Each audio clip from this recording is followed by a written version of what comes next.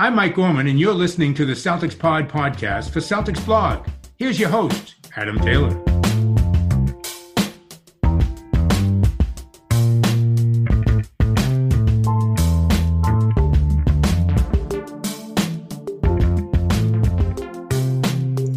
Yo, what's good, Celtics fans? Happy Friday. I'm excited. You know why I'm excited? We play the Bulls later today. So why should I be excited? Because we should not be losing to the Bulls. That's why I'm excited. We need to make another victory, getting ready for this Miami mini-series that's going to make or break the season. As it's Friday, I'm joined by my boy, my homie, the co-host on a Friday episode, Mr. Will Weir. What's going on, bro? Hey, what's going on, Adam, man? I'm like you. It's playoff time. I know technically it hasn't started yet, but it's in the air, and for the Celtics, it really has kind of started already, man. That's what Brad Stevens said. Brad Stevens said playoff time's already here. We're already in the playoffs. I'm cool with that. If that's the mentality you need to bring, and Brad Stevens being a playoff coach, if you want to shorten that rotation and start showing us some cool stuff, that's great. But if we're in the playoffs and I see Grant Williams airball a floater, yes, I'm like, it's not going down very well. Like, I'm not going to be very pleased at all. If we're in the playoffs and I see Semi Ojeleye getting minutes, I want explanation. Somebody needs to write me a thesis, like a 10,000 page document on why Semi Ojeleye deserves playoff minutes. Because right now I have no answers. Yeah, I mean, I'll start with the Grant Williams airball, because that was a moment of levity during the end of that Magic Celtics game. And I loved it because it was coming during a time where the game was already out of hand, which was obviously, thank God, one of the reasons that Grant was in the game to begin with.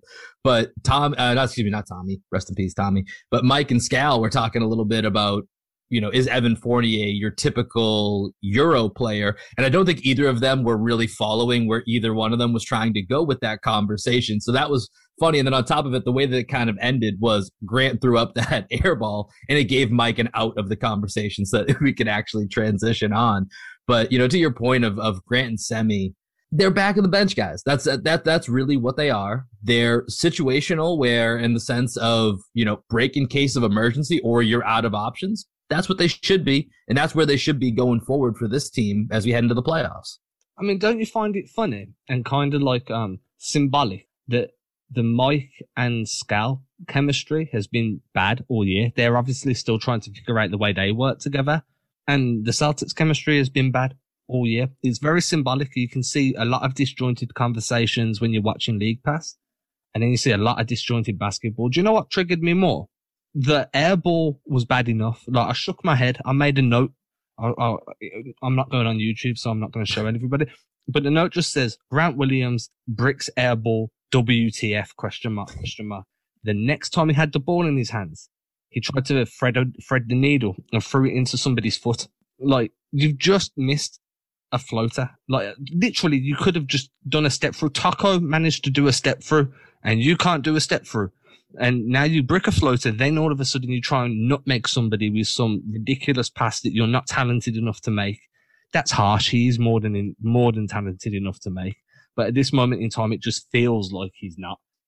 It was just a frustrating performance. And do you know why it frustrates me? Because we've seen really solid Grant Williams minutes last year, and this year it just seems to have took a step backwards, and I'm fine with that because development's not linear. But at the same time, at least show me flashes, bro. Like, just little nuggets of like hope and prosperity. And right now I'm just like, dude, this is so bad. Yeah, I mean, Grant Williams fits into that tweener conundrum that we talked about, a few weeks back. What is he? Where does he fit? And I do think one thing that's been unfortunately consistent is that anytime that he's kind of doing the mop-up duty, whether we're up big or down big, and he's playing with the very back end of the bench, and because he's had moments where he's started games, he's played with the main rotation. So I think in his mind, maybe he takes it upon himself as, this is my unit, my time. And then he tries to overextend himself with some of those plays and passes that you're talking about. But at the same time, you still shouldn't airball a floater. That's not necessarily an excuse for that type of shot. But I do think from a mentality standpoint, Grant Williams, especially at this point in his career, and we do forget sometimes he's still only in his second year. It feels like I was thinking about this earlier today. It feels like Grant Williams has been in the NBA a lot longer, especially with the breaks from COVID and the bubble and everything like that. But it's still the end of his second year in the NBA. And for him, I think right now he's at a place where he needs to be extremely compartmentalized when he's out there and have a very specific task or role that he's playing within a unit. He's not a guy that's gonna lead you out there. He's a guy that's gonna be in there as a small ball five. He has a role to play on defense. It's going to be to hustle. It's going to be to make those little plays. And then on offense, it's going to be to sit in the corner or be a screener. Those are going to be the little tasks that he's asked to do on each side of the ball. I think when you kind of overextend that for him right now, he's just not there. It's just not something he's able to do at the moment. I mean, be a star in your role. Isn't that what Brad Stevens' mantra is? Just be a star in your role. And do you know what else I'd add on offense? Just run some handoff actions. It's not like that is perfectly within your wheelhouse. We've seen you excel at running those handoff actions, and then go and find your way to the corner or make a post up and try and get the ball fed into you at the post and go to work down low because you're strong. I'm cool with this. The entire point of Grant Williams, what got so many people so excited in such a short space of time, was the PJ Tucker kind of analogies. The similarities in the fact that they're a bit undersized, they're both stocky, both strong.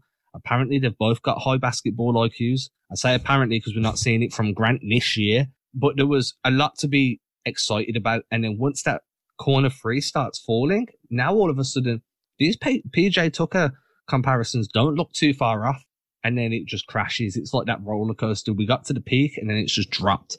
And I'm like, look, I'm not hating on Grant. I think that there's still a very solid player somewhere under this gibberish speaking, Catan loving hysteria. Hey, do not besmirch Catan. I do love that Grant Williams loves Settlers of Catan. I'm also a big fan of that game. I've never played this game. I was tempted to purchase it, and then I saw it was like £35, and I was like, I don't know if it's worth that much money. I've been told it's good, but at the same time, like, stop doing that. Start watching film. And see where it's going wrong for you. And like I said, I think there's still a really solid player there. But at the moment, I feel like if the Celtics needs to package a youngster, they're going to get more value back from Grant than they are Carson. So I'm expecting Grant to be the guy to get sent out somewhere. Yeah, I think that's actually a pretty likely offseason scenario, especially given how limited the flexibility is with this roster from a cap space perspective. And once again, we've went through all the scenarios this season and the season in the offseason before this. There's not a lot of trade options either, so there's not going to be a ton of moves that you can make. So Grant may actually be somebody that they try and get to bring in a more veteran presence. But real quick, just back to your PJ Tucker analogy, one thing to keep in mind, like we've said, Grant Williams is in his second year. PJ Tucker took a while to develop. He went overseas and then came back and really didn't find himself as a true, viable NBA role player on competitive teams until the last, 5, 6, 7 years. Like, this wasn't something that he came out of college and was a role that he was ready for or jumped into immediately. So I'm with you in that I think Grant will take some time. But when it comes to this season, I don't foresee him or Semi Ojeleye, for that matter, really having too much of an impact. They're going to be in that 10th man spot, maybe, when we look at what the playoff rotations will ultimately crack down to. And I think it will be situational where, maybe versus Miami, where I thought Grant Williams had some success last year in the playoffs. Maybe we'll see him for small stretches of games just to give another look at Bam. And with Semi, we know Brad loves playing him against Giannis for some minutes just to give, a break to some of the other guys. So I think you'll see them in selective moments, but more often than not, when it comes to true playoff games, they're going to be guys that don't see the court very much, if at all. I mean, what you just mentioned about PJ Tucker is an excellent kind of highlighting of what this league can do to you. The fact it can chew you up, spit you out, and then you may find your way back.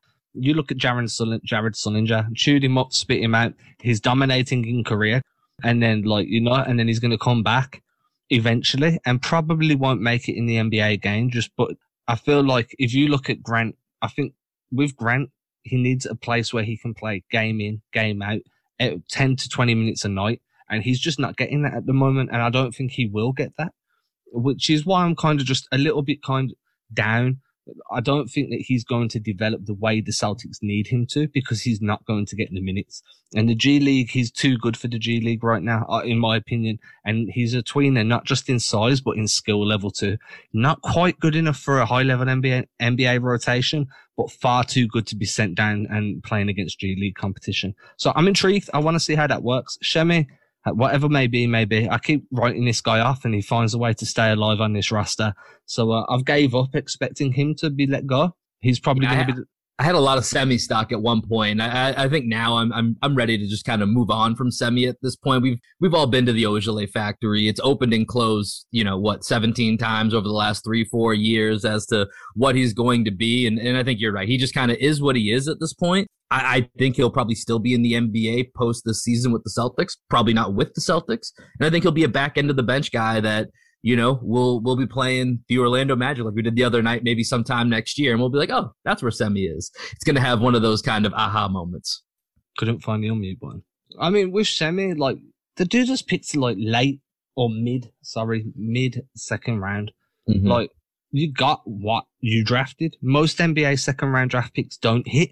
Semi has gave you viable opportunities throughout his entire career with the Celtics. There's been some good stretches where he's completely overplayed that second round draft pick status. So it's not been a loss. Do you get what I'm saying? Like, I understand. Yeah, not every second round pick can be the NBA MVP like Nikola Jokic. It's not every single one of those hits in that same way. Yeah, not every second round pick becomes Isaiah Thomas and gets in the MVP conversation. Like, some of them just play a role, and Semi has played a role. And I just don't. So while we're kind of ragging on him and saying like, hey, he's going to be on the bench. That's fine for a guy that was drafted in the second round. He hasn't developed as much as everybody hoped, but if he had that ceiling where everybody thought he was going to hit it, he wouldn't have been picked in the second round. He would have gone in the first, in the mid lottery, or at the back end of that first. So I think that they found fair value in that draft pick. Yeah, I think that's fair. I mean, if you go to basketballreference.com, and I love going down these wormholes here of looking at old drafts. If you go look at pick, 35 and beyond for most drafts, there's a lot of blank sections that you're going to find, or you're going to find guys that were in the league 3 years or less. So, I mean, if the fact that you think, Semi's, I think this is his fourth year with the Celtics, third or fourth year with the Celtics, the fact that he's played some playoff minutes, the fact that he's been, available for us in certain games to be in rotations and has been serviceable, that's a win. Not every pick can be a home run. That's just the way it is. That's how the NBA works. And, like I said, I don't expect to see a ton of Semi here as we go towards the end of this season. And we'll see where the cards lay, come next offseason. Yeah, I mean, I'm fine with it. I honestly am. If they want to give him 3 or 4 minutes a night, fine. Any more than that, I want reasoning. I want explanations. But overall, like you say, it can't always be a home run. And at the end of the day, you draft late in the first and in the second to find role players on cost-controlled contracts. They found a role player on a cost-controlled contract. What more can you ask for, really? I think that this has been completely fine. But enough about them. We spoke about these guys. It's done. What I want to touch on is Mr. Jason Tatum absolutely torching in, what was it, the third? It was the end of the third right? quarter. Yep. Mm-hmm. And he just went off, dude. Like, I felt kind of sorry for the Magic in a way, because it was self-inflicted. Mo Bamba was just like, he was the man, he was flexing. He blocked a dunk. Let's flex. And then all of a sudden, Jason Tatum was just like, you can't do that to me and think it's going to be okay. Like, who told you could do this? And then he just went on a mission, dude. And what I kind of realized is, we all know that players can flip a switch. Players of a certain caliber can flip a switch and they can decide to dominate for a stretch of time. And I'm like, when Tatum learns to do that without being antagonized first, that's when he's going to be a scary proposition for defenses. Just knowing that you don't even need to antagonize him. You can be super nice, bring him flowers, offer him dinner and a movie, and he's still going to torch you that same way. That's when you know that he's a certified killer. And I don't think we're too far away from seeing that. Yeah, and the thing is, we don't see it enough sometimes, or the fact that we have seen it, and then when we see that he's, we're like, okay, now go into this mode. Celtics are down 5. Tatum, activate.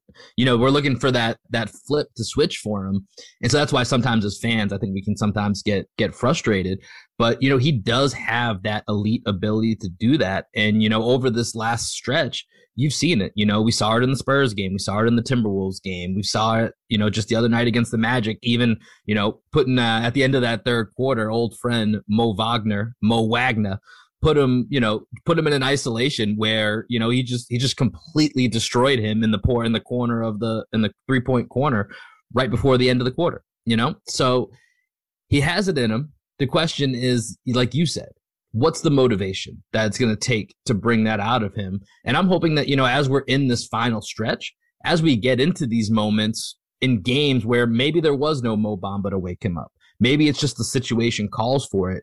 We see Tatum go into that phone booth, put on that cape, come out, and, go hang 10 points in 2 minutes or whatever it might be. Because that's one of the true callings of a superstar, is when you start to realize that moment and it's your time to step up and you can jump into that moment, not be overwhelmed, and take over.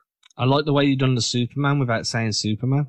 I was going to make a joke about just hearing him shout "It's morphin' time" as he dunks and just turn for Super Power Ranger on full. But I don't care what he has to do. You can look in the mirror and say Candyman 3 times. You can morph. I don't care, as long as you flip that switch. You can eat a spinach, turn into Popeye. Whatever you got to do. Whatever you got to do. Sometimes you just need to find out what works for you. And unfortunately, at the moment, he has to be antagonized first. And poor Mo Bamba had to learn his lesson. That's fine. What made me laugh was I was listening to John Corrales' podcast earlier today, and he was like, it should be written in the collective bargaining agreement that if you block a dunk, you get one primal scream of whatever it is you want to say, because you've just blocked a dunk, and it was a statue dunk as well. So Bamba didn't do nothing wrong, but that's an NBA thing, man, where it's annoying when they take emotion out of the game. And we're saying this as, we're Celtics fans. Our guy was the one that had his shot blocked. And then we were on the receiving end of that technical, or the benefits of that technical. But it stinks, man, when you're watching a game and you see these guys fired up and they give that yell after a big dunk or a block or whatever it might be. And then you just pause the entire game for a technical. Like, that's not what fans want to see. That's not what keeps the flow of the game going. Like, that's how you lose a lot of casual fans, when they're like, okay, wait, why are we stopping the game again? It's a terrible way to grow the game, in all honesty. Yeah, a dude flicks over while he's waiting for the review to happen and stuff, and he's like, oh, look, Die Hard's on, and now he doesn't tune back in. He's like, I'll just read about it tomorrow morning. Do you know what I mean? So I completely get why the ratings kind of spike and dip the way they do. But for me, I'm just like, man, let Bamba scream. And he learned his lesson quick. Like, you antagonize, don't poke the bear. That's what you did. And then Tatum cooked you for it. Now, next time you play Tatum, you will bring him whatever he asks you to. You will, and you will be very, very cordial. And what the problem I have is when you're cordial with him, cordial? Yeah, cordial. You got it, man. Cordial. When you're cordial with him, he doesn't play with that same intensity. And that's what we're saying right now. He needs to find whatever it is that flips that switch, and just take it to work with him every day. And once that happens, that's when the Celtics move to a whole new level. Yeah. I mean, the ceiling for this team rises as Jason Tatum's ceiling rises. That's just the way it is. And when you look historically throughout the NBA at champions and teams that are in the finals, almost all of them are going to have a first team all NBA guy, a guy that's considered top 5 to 7, 8 in the league. That's almost on every team that you're going to find. And that's where Jason Tatum has that potential. But it's these type of stretches that need to be more frequent. And I think he's getting there, in all fairness. I think he's getting to that point. And with this year, obviously, add in the odd schedule, COVID, everything else. It's been difficult to judge on, where his development is when it comes to that. But this stretch is, if it's any evidence of what we're going to see from him down the end of this season and into the playoffs, he's on the right trajectory for it, I mean, if I'm looking at the Celtics roster right now and looking at which guy I think can just flip that switch himself and kind of step into that, just be like, right, I got this, give me the ball, I'm going to make this play. And it's not because I feel like I'm good enough, but it's because I know I can flip that killer switch on and just be like, that's it, I'm going Rambo mode. I think it's Kemba. Kemba has proved that he can flip that without needing to be antagonized, without somebody having to make you be like, right, I'm going to show you. The only time you see Tatum do that without the antagonizing is when he's up against Paul George or Kawhi Leonard or somebody he idolized when he was growing up. And when it goes really bad is whenever he plays Bradley Beal. I feel like that he gets a little bit too your turn, my turn. That's almost like a big bro, little bro type thing with their deal as well, that I think plays into it. Yeah, that's why everybody wants Brad Beal on the Celtics. I think that could actually be a really interesting bad thing. Tell me more about why you think that would be a bad thing, because that's certainly the first time I've heard that presented. Just in terms of like as a skill level and an improvement level on the team, obviously it's a good thing. Like you can't tell me that adding Bradley Beal doesn't raise your ceiling, depending on who has to go out. But you've seen what Tatum and Beal are like going up against each other. And it's like you say, it's big brother, little brother. We're jostling for superiority. We're trying to it's one-upmanship at its finest. Now imagine that every night when it's both of them on the same team and JT makes a dunk, so now Brad Beal wants to one-up that. And for me, there's a way that could easily be a ridiculously talented duo that never reaches their potential because they're too busy battling with each other rather than battling whoever's put in front of them.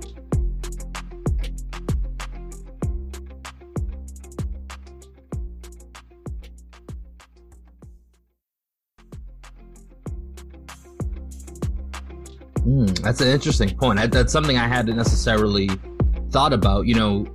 Clearly because of their connection, this is something that has been rumored. I don't want to say rumored because there's no indication this is going to happen. Because for it to happen, most likely that means you're trading Jaylen Brown, and that's something that I don't necessarily. As great as Bradley Beal is, for me, if we're sending out Jaylen Brown for Brad Beal, you got to think about the age, the contract, the window that creates, the two-way capability of Jaylen Brown. And while I think Bradley Beal is the better player right now, I don't necessarily know that it changes your ceiling if you're sending out JB for him in that deal. That for me is more the pushback, especially if there's any sweeteners that need to be added on. I think of whatever the Ben Simmons, James Harden potential trade was earlier. For Philly, their reservation was, okay, we might do it straight up, but we're not throwing in Tyrese Maxey, Matisse Thybulle, and 2 picks, or 3/4 of whatever that may be. And I think that's probably what a Jaylen Brown, Bradley Beal deal. It's hard to say. Beal deal might come down to. Yeah. And this is what I say, it raises the ceiling depending on what you have to give up. And I'm just looking at it from an outside the box type of perspective. Do you know what I mean? Just we've seen these two basically shoot their teams in their foot while going up against each other and kind of going at your turn, my turn. We've seen it recently. I think it was the first game against the Wizards this year, and it was just for stretches. It was the Beal and Tatum show, and it was quite ugly basketball because it was also on either side, and guys were both not really on their game, so it was a lot of bricks. But I'm like, what happens if these two do play together? Are we going to see something similar? Are there going to be times where they're competing with each other to make the best shot or finish with a high stat line? Because that can be really good for a team, but it can also be atrocious. It can really screw up any chemistry. Yeah, it could be. But on the flip of that, because of their relationship, it also allows a bit of a different dynamic to be able to approach the way you would your brother or a best friend, somebody like that, in the sense of, hey, man, get your stuff together. You can have those a little bit more real, honest conversations where you can approach them with that constructive criticism or constructive feedback in a way that, depending on what that dynamic is with another player on your team that you're not as close with, that you don't have that off the court relationship, that dynamic could be different in a positive sense as well too. But I mean, for now, both of these situations are theoretical, so we don't actually know what they would be. But I could see there being potentials on either side of that. I mean, we went down a rabbit hole. It's what we do. we explore the rabbit holes. I mean, look, man, I'm completely against moving on from Jaylen Brown. I don't agree with any narrative that says that you need to move on from Jaylen. It just doesn't make sense to me, personally. I think that I understand his defense this year has been worse than it has previous years. It's regressed. At least last year, you live with Jaylen Brown's off-ball deficiencies. The fact that he loses track of his guy, he's done that his entire tenure in the NBA. The fact he gets lost on screens sometimes, he's done that most of his tenure in the NBA. But the regression on ball, that on ball defense that was so good last year, that to me is just going to be something that it will recover. And I always look at progression as like a heartbeat monitor. You make this wild jump and then a couple of things have to suffer while you're figuring out new parts of your game, and then it'll spike again. And eventually you'll hit that flat line where everything's leveled out and this is who you are. And that's once you're at your peak, and you just add little bits here or there to try and raise that bar a little bit more. And I think the on-ball defense this year is just part of the course when you've asked him to carry such a big offensive load. And it takes a while for everything to just kind of fall into place and knit itself together. So I'm not concerned, and I definitely don't think he should be in trade talks. I think any discussion of that is just ludicrous. Yeah, I'm with you on that. I mean, if it's a Bradley Beal, Jaylen Brown straight up talk, we need to have a conversation about it. But anything beyond that, I'm not really interested in moving on from what you have with the two J's. And when it comes to the defense, I couldn't agree more with you. There's a lot more on Jaylen Brown's plate this year than there ever has been any time leading up to this. Even last year, you think about, him in the bubble last year, or just all of last year, really. And how many times was Jaylen Brown's only responsibility to really sit in the corner on offense? It was mostly to be in the corner and then occasionally cut to the hoop. And very rarely, even on second units, was he asked to be the one leading the scoring charge, being the primary scoring option. This is a completely new role for Jaylen Brown. And of course, like you said, I think as you add skills, especially in season, there's going to be other things that you do well that you don't have time to work on. And this is, the number one season for not having time to work on skill sets. Things are going to regress a little bit. And so I'll be interested to see if maybe in the playoffs, if that kicks up a little bit. Obviously, he's dealing with lower body injuries right now, which isn't going to help that cause. But I think, like you, it's something that will bounce back. And I'm not worried about long term. All of a sudden, Jaylen Brown's not going to be a high level two-way player. I just don't see that being the case. Yeah, I just don't understand why everybody is like in the media, like some of these takes are so reactionary. Like 1 minute these guys are gods, like they're walking gods, and the next moment you need to move on from them because their defense isn't great. And we can all fall into this. We all do this. I'm guilty of it too. 10 minutes ago I was just saying how it's time to move on from Grant Williams. So I have to be willing to admit that I'm part of the problem, right?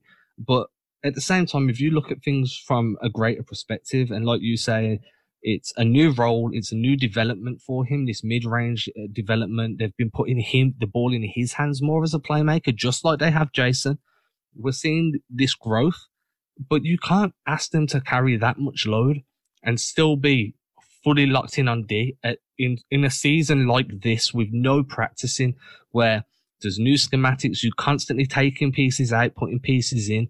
Look how long it took Tristan Thompson to start showing how good he was. It was 2/3 of the season. It took a while. And now I think Tristan Thompson's one of the best defensive options on the team. Honestly, I do. I think his rotations, his ability to switch onto the perimeter and then switch back off and scram guys out of there, I think he's been great the last few weeks. That hustle and intensity on the boards. But it took a long time. And me included, we all just thought maybe Tristan Thompson was a mistake. No, it just took a while. The only mistake that this team made this year was Jeff Teague. I think and it was a minimum contract. Yeah. I mean, that's the risk that comes with minimum contracts. They're low risk, high reward. The low risk was shipped out of town and now is sitting on the end of the bench in Milwaukee. It is what it is. That's what happens when you don't have a ton of cap flexibility. And so, it is what it is. And I think, when you talk about how reactionary people can be, both in the media and fans alike, when it comes to different players and when we're ready to move on, everybody's a fantasy GM these days. We all have our fantasy football, fantasy basketball teams. We've done the daily fantasy. We can manage our teams for a day. They've won us $200 in a pool. Not me. I'm pretty bad at fantasy sports when it comes to it, if I'm being honest. So I don't win anything. I just sign up to lose money each and every year. But, we make claims on the waiver wire. We see that we can, be this fictionalized version of a GM.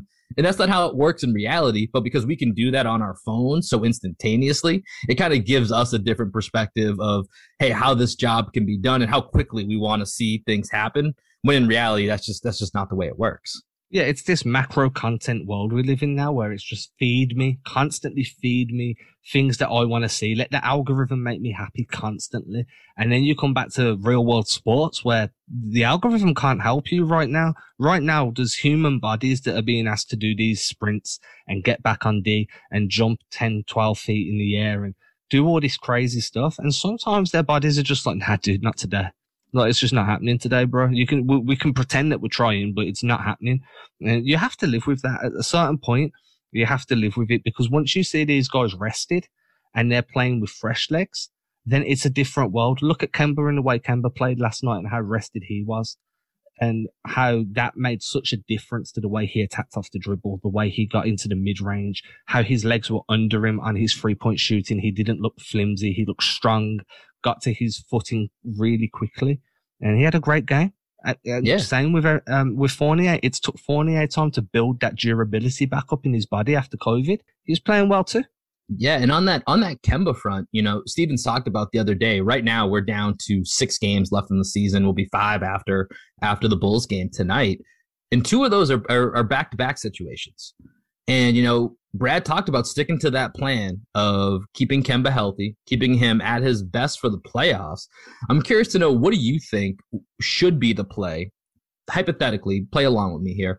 Last game of the season, typically he plays the front end of those back-to-backs and sits the second night. So last game of the season is against the Knicks on a back-to-back. If that game plays a role in the seedings, do you think that Brad should diverge from that? It sounds like he doesn't plan to.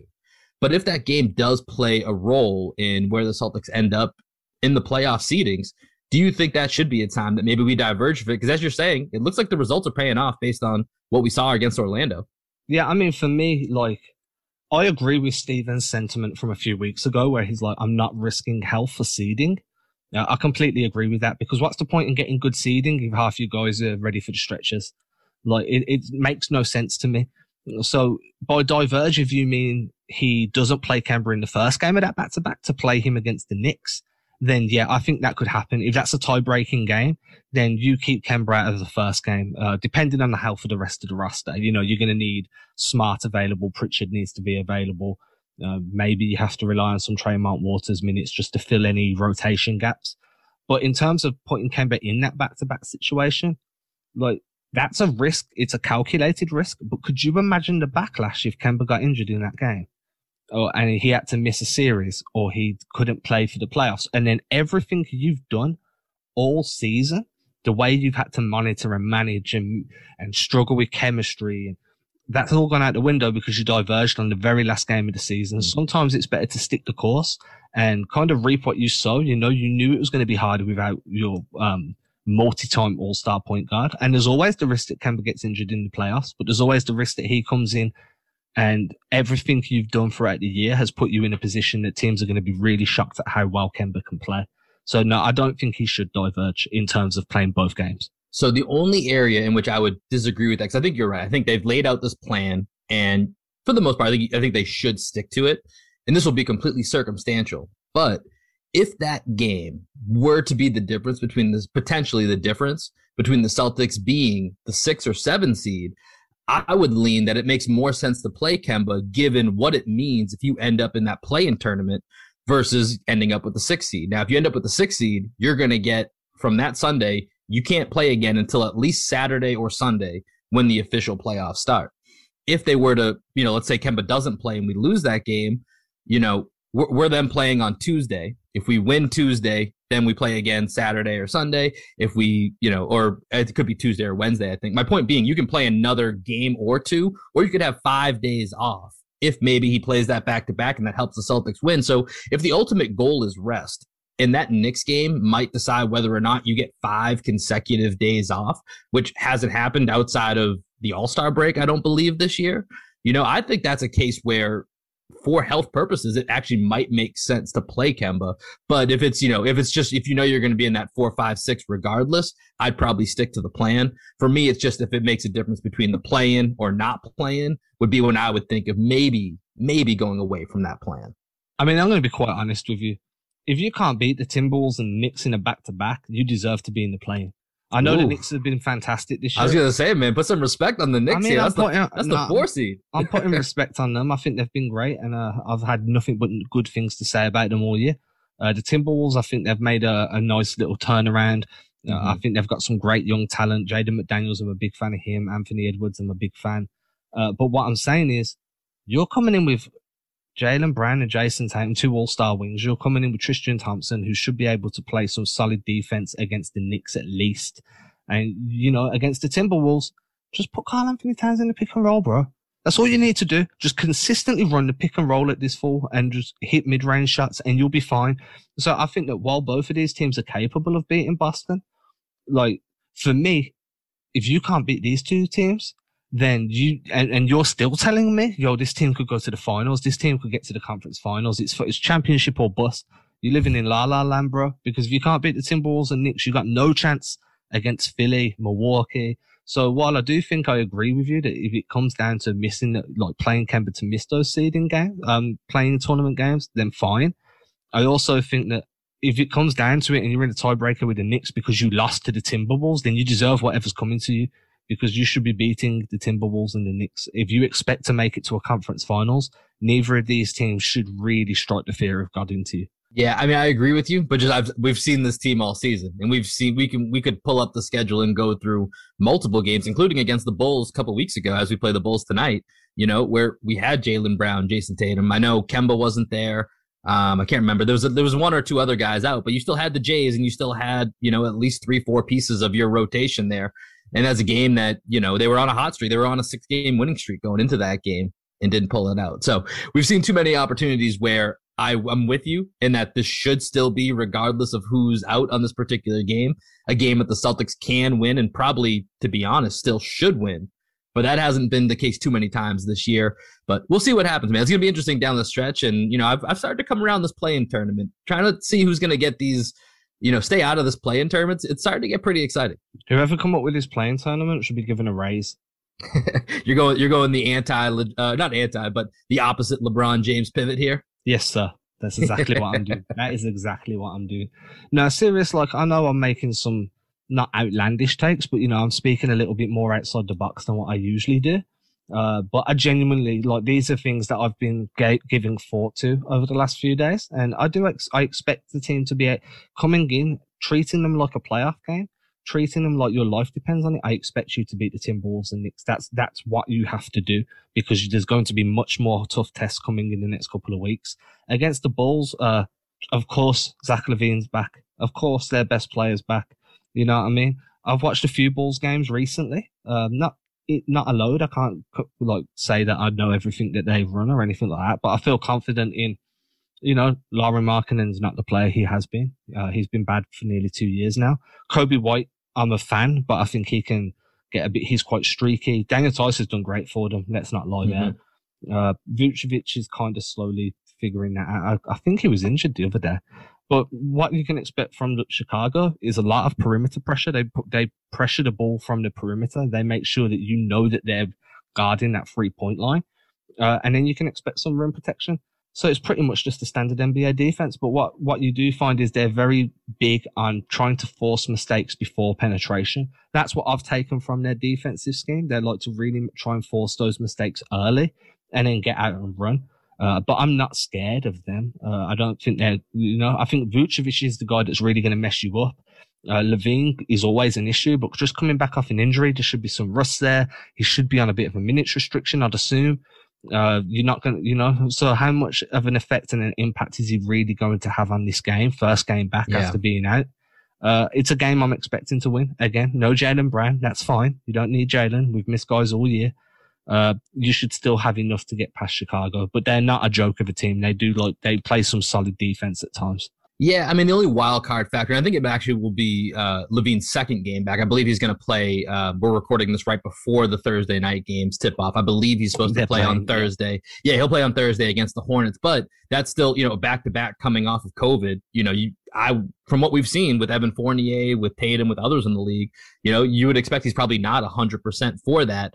The only, thing that I would say to the Bulls in this game is that especially if they win on Thursday, they're playing for their lives. They went an all-in trade going for Nikola Vucevic, and it hasn't worked out. In fact, that trade is looking pretty fantastic for the Orlando Magic right now, with where they're already attempting to tank their own pick. They could get a top 4 pick on their own. They might get another 5, 6, 7th pick. They could have 2 picks in the top 7 from that Vucevic trade, because they're, right now as we're recording, they're 3.5 games out of the play-in.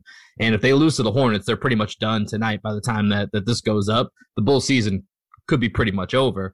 If they can pull that game out, they really have to try and win out. So the desperation that the Bulls will play with would be the one thing that would scare me, especially with that Miami series looming starting on Sunday. We've seen the Celtics look ahead before. We've seen them, underestimate their opponents that have a lesser record. I hope, given the way that we're talking about, Brad Stevens is setting the tone. Playoffs are here. Playoffs have started. That won't be the case, nor shouldn't be the case. But, we'll have to wait and see what happens, because if the Bulls are playing with that desperation, that could be a little bit of an X factor, but I would still expect the Celtics to be able to pull this out. Playoffs have started already, didn't you know? That's the word on the street. Yeah, dude, this is why every team's going to be playing with this desperation now. Nobody wants to play in tournaments, and Chicago, for me, is a quintessential example of you can plug and play pieces, but you cannot plug and play chemistry. That stuff has to develop over time. So you can go and add an all-star center, a phenomenal scoring big man, but you need to give that time to gel. You need to figure out what works. And sometimes, these trades at the trade deadline can put you over the top, or they can set you back 6 months. And I just think that this Vucevic deal will make Chicago good. I think they'll be a very strong team next year. But I think that it's one, like I say, you can't plug and play chemistry. And this is kind of what I've taken away from Chicago. I've been very intrigued with them. I try and catch them at least once a week on League Pass. I'm very intrigued with the pieces they've got, but I just don't think this is going to be their year. They can play as hard as they want, but if the chemistry's not there, it's not there. We've seen Boston try that and it just hasn't worked for stretches. Yeah, Bulls are a year away. I think they're a team next year. I mean, I even think the Magic, when you looked at the injury list the Magic had the other night, they've got some players. They just weren't available for this game. And, they're, like I said, they're trying to tank. I think the Bulls are a team that could be there next year. Just this is not going to be the year. It didn't work out the way they planned. And obviously Levine being out for so many games with COVID as they were trying to get that chemistry together. Never a great time to lose your all-star shooting guard as you're trying to make a push for the playoffs. Yeah, once Levine went down, you knew it was going to be real. It was over. Yeah, then that's just the season that we're playing in. I saw somebody tweet this the other day. The league this year has been like the COVID lottery. Which teams are going to win and stay healthy, and which teams are going to lose, and and the teams that didn't stay healthy are the teams that are fighting for playing spots now. Miami, Boston, Lakers. These aren't joke teams. These are like two teams, one in the East, one in the West, are currently fighting to get out of playing position. Those two teams were in the finals last year. One of them won the NBA championships. So the COVID lottery is real. And I think that, at the end of the day, some of these teams are really struggling. And part of that's down to chemistry. Part of it's just down to the fact that you're playing basketball in a pandemic and it is what it is. You know what I mean? So it is. I mean, I feel like we can end here. What's your prediction for tonight? For tonight, I'm taking the Celtics. I think the Celtics beat the Bulls by, I'm not going to give you an exact score here. Let's go with Celtics win by 9. Celtics by 9 is what I got. Okay, I'm going to take that over and say Celtics win with plus 9 points. Ooh, okay. You're feeling that we're riding that Orlando Magic momentum here. Yeah, I am. So if I'm wrong, please don't tweet at me. Please be nice. Understand that this is just, we're trying to make everybody happy on a Friday morning, on your way to Dunkies to get some coffee, on your way to work, or chilling in your bed, or just like after a night shift, whatever you're doing, we're trying to make you happy. So if I'm wrong, so be it. I was optimistic. Everybody, I want to thank you all for listening. I'm your host, Adam Taylor, and with my boy, Mr. Will Weir. You can find me over at Twitter and Instagram at Adam Taylor NBA. You can find Will at Wilbon, WILLBON 13, at Wilbon 13 on Twitter and Instagram. And we'll catch you again on Monday. And if you haven't checked it out already, yesterday, when you're listening to this, because that's today's Thursday, tomorrow's Friday, when you'll be listening to this on Friday. So yesterday, I dropped a Taco Fall interview. Go check that out. Make sure you listen to Taco's journey into the NBA and beyond. It's quite fun. It was a good interview. Some great questions were answered. Stay safe. Have a great weekend. And we will catch you again next week, hopefully with some good Celtics news. Not bad Celtics news. We don't want that. Ain't disrespecting you haters, I ain't sweating your opinion. Y'all been testing my patience, never did it for a check. I've been impressed with the famous, just rather be creative than stressing my wages. Ageless, every time I lay a verse down, one play at a time, keep it moving like a first down. And at the end of the day, I can say that I made this. MJ never made it to the majors, still he chased greatness, expected that he might fail, and I might too. I might never get to pop champagne, celebrating with the crew. This ain't everything I am, it's something that I do.